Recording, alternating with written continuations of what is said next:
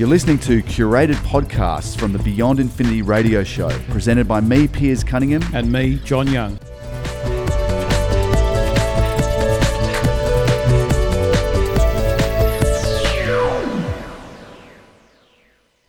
So I thought this was pretty cool. If you're into your astronomy, you may have seen a story. It was in the news in this last week in early April 2019. It was about two sounding rockets that were launched to an altitude of 320 kilometres from Norway, from far north Norway. Now, they're actually NASA rockets. What they're doing, it's part of an experiment which is called Auroral Zone Upwelling Rocket Experiment, or AZUR, because they like their acronyms. Yeah. Basically what they did, they fired these two rockets up, and obviously that far north you experience the Aurora Borealis, which is the interaction of the solar wind with the ionosphere. The upper atmosphere of the Earth has this area of charged particles. So it's actually quite a violent thing that's going on, but we experience this beautiful northern or southern lights. Now the southern lights can be glimpsed from where we are on the southern part of Victoria, southeastern corner of Australia, even better still from down in Tasmania. You know, the further south you are, the better chance you've got of experiencing the southern lights, or Aurora Australis. The AZUR experiment was done over the far north of Norway, so it's Aurora Borealis that they were looking at. They released from that high altitude, from these rockets, they dropped traces into the northern lights and then studied the effects on the aurora.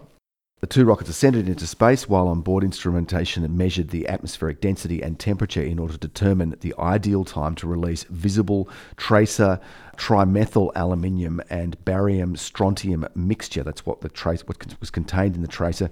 And these gas tracers were released at altitudes varying from 115 to 250 kilometres, so very high up. And as they fell through the atmosphere, the gases ionized and produced colourful clouds that allowed researchers to better understand the flow of particles in the ionosphere, which is the upper part of Earth's atmosphere that forms the boundary between the planet and outer space.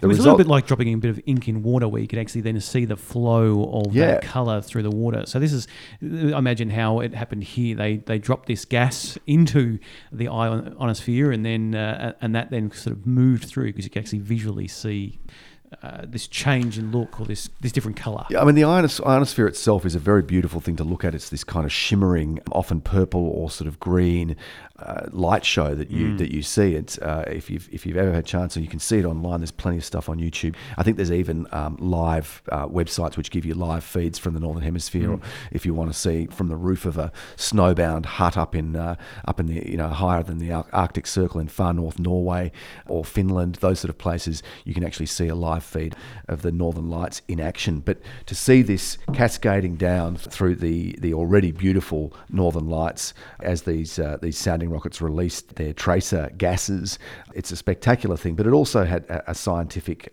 focus as well. The tracer mixtures that were released create colourful clouds that allow researchers to track the flow of neutral and charged particles.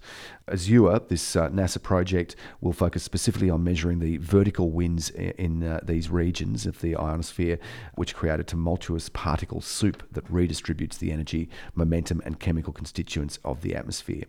So existing wind measurements from ground-based instruments show evidence of significant structure at scales between 6 miles and 60 miles wide in both the charged particle drifts and the natural winds.